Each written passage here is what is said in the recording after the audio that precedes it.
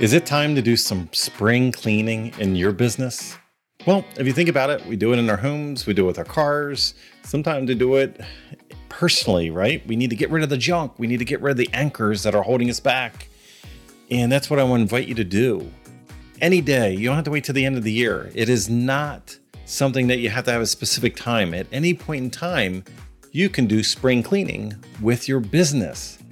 Because you know what happens? I've been, on my end, I've been a small business owner, an entrepreneur since I was right out of high school, 18 years old, going forward in the early 90s until now.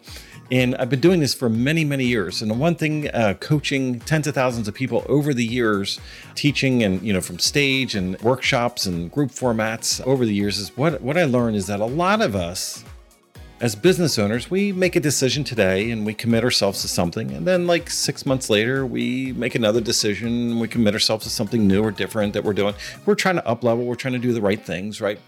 But what ends up happening along the way is we make all these little micro commitments and obligations that we put in on ourselves. And then we create this overwhelming business. And a lot of times it needs some spring cleaning. What are the things we need to let go of? What are the things we need to release? What are the things that are not serving us? Maybe the goals and where we're set today, the things that we committed ourselves to, or we've created obligations for a year ago, 2 years ago, 6 months ago, they're not even sometimes in alignment with what we're working on right this second.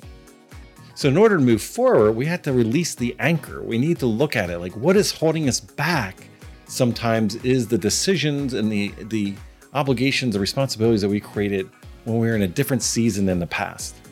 So I'm giving you permission to possibly do some spring cleaning with your business. Possibly you're making commitments and doing things on a daily basis that is not really moving the needle, that is not making progress for you. And again, it's because it's that anchor of the past, that commitment, those things that don't even serve you today, that are still holding you back there. So in order to move forward, we need to lift that anchor. We need to do some spring cleaning.